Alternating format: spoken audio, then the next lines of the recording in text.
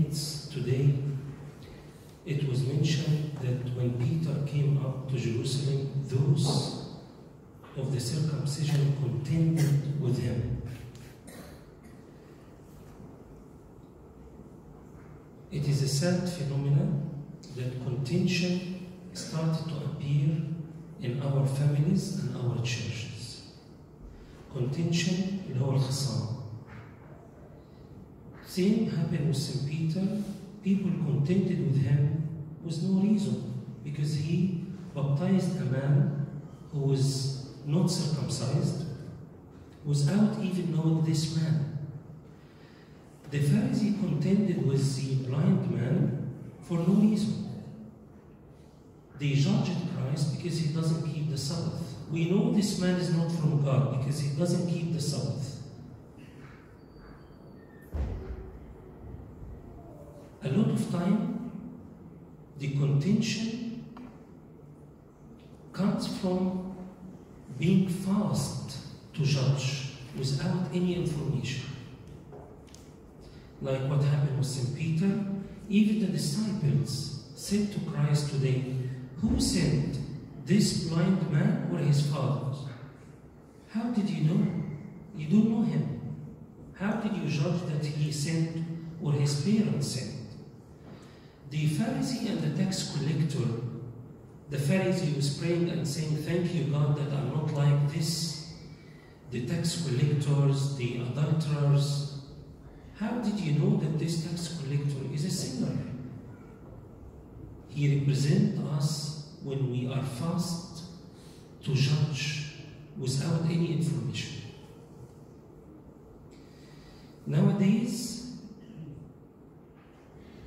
we can find people who meet one another but they don't greet one another. Or if the deacon in the church say kiss one another, they try to sit away from one another to avoid this. People try to avoid where this person is because I'm not okay with her. I don't like to say hello. When Abuna goes and say, "What's wrong? Can we sit together?" No. I don't want to see her. I don't want even to say hello. And contention started to appear in our families as well. We hear of couples not talking together for days or weeks, but they live under the same ceiling. Look at Abraham when a contention happened between Lot's shepherds and Abraham's shepherds. He said to him, "Please, let no strife be between me and you. We are brothers." Abraham was a man who wanted to live in peace.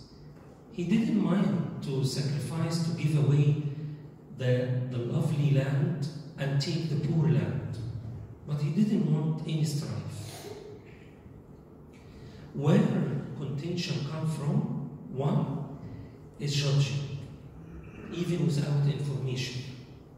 And that's why the Bible said, "Judge nothing before the time." You don't know everything. The second reason that we don't taste the Spirit. One of the priests, he was serving in a church for many years, and then another priest was ordained, new priest was ordained. So one of the people listened to the sermon of the new priest, and he got a feeling that this is referring to another priest in a bad way. He thought this, so he went to his father of confession and said to him, "Abuna, I want to tell you something. I'm not happy because the other priests talk about you. He referred in the sermon to you." And Abuna said to him, "Did he mention my name?" He said, "No, but I understood this." So Abuna, on the spot, he rang the other priest and said, "I'm so sorry, one of my confessors, he might have understood you wrong.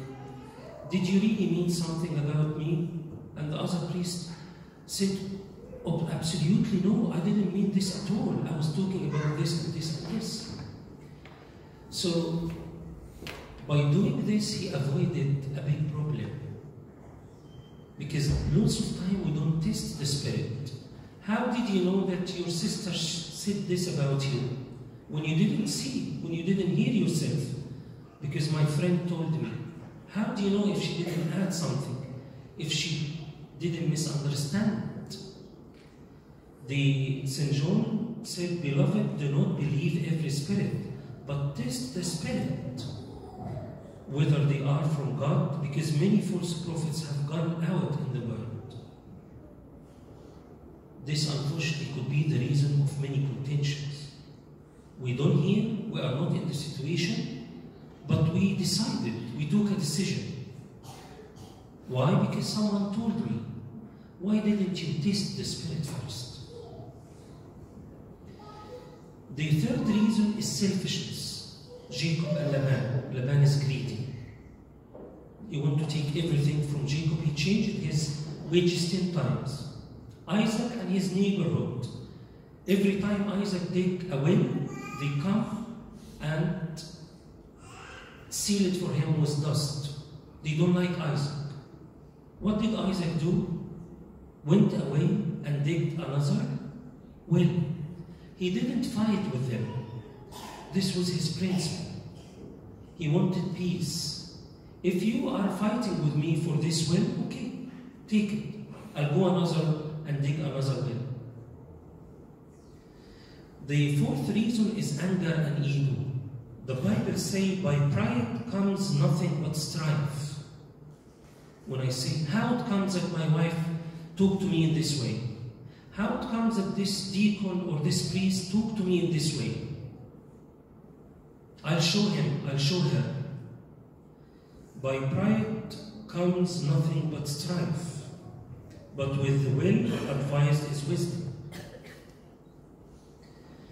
So what are the consequences of contentions? The consequences, number one, is to grieve the Spirit and lose your peace. No matter how much activities you do, how much the appearance of righteousness you do, you are losing your peace because you are not even able to talk for someone. You are not able to say hello. You are not able to kiss him. So you lose your peace. Better is a dry morsel with quietness than a house full of feasting with strife. لقمة يابسة ومعها سلامة خير من بيت ملآن ذبائح ومعه خصام. Nothing is more miserable than a house that someone strive and doesn't talk to the other one all the time. Very hard to reconcile with. All the time he's upset, doesn't want to talk. So the consequences, loss of peace, unfruitful service. You might be a very active servant, a very active priest, I'm talking about myself. But if there is a strife, there is no fruits. The fruit of the Spirit is love, joy, peace. Examine your heart. So how can I treat this? How can I treat this? It was written about the Lord that لم يكن يخاصم ولا يسمع أحد في الشوارع صوته. If anyone wants to sue you and take your tunic, let him have your cloak also. And the servant of the Lord must not quarrel, but be gentle to all. Do your best. 1, not to judge. 2, find the information. Test the Spirit. 3, think of excuses to the other person. 4, do as much as you can to avoid the strife. If he is fighting with you for something, think of something else. This is what Isaac did and God blessed him. This is what Abraham did, and God blessed him. The servant of the Lord must not quarrel. And pray for her and him. I reassure you that if we keep praying, the more we pray, the better our heart will become. The more we pray, the more grace God will give us to overcome evil. And God will see your honesty and will give you peace to overcome this. The last thing, bless those who curse you. Do something nice with them, something unexpected. A card on a birthday when he never expected from you. A visit when he is sick, when he never expected from you.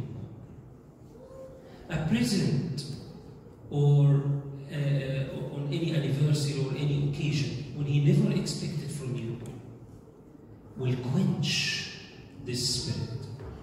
May the Lord give us to imitate what the church taught us. When you go to a monastery, when a monk come late to the prayers, he had to greet all the monks in the church. Why? Because the church makes sure no one in strife with another one. When a priest meet another priest or a monk meet a monk, he say to him, حللني أو اجعلني في حل. What does it mean? Absolve me. What does it mean? I'm making sure that you're not upset with me. Otherwise, I'm not allowed to have the communion. I'm making sure. Absolve me. Absolve me. With the grace of God, let us pray for the rest of the Mass that God give us not to be in contention with others. And glory be to God forever. Amen.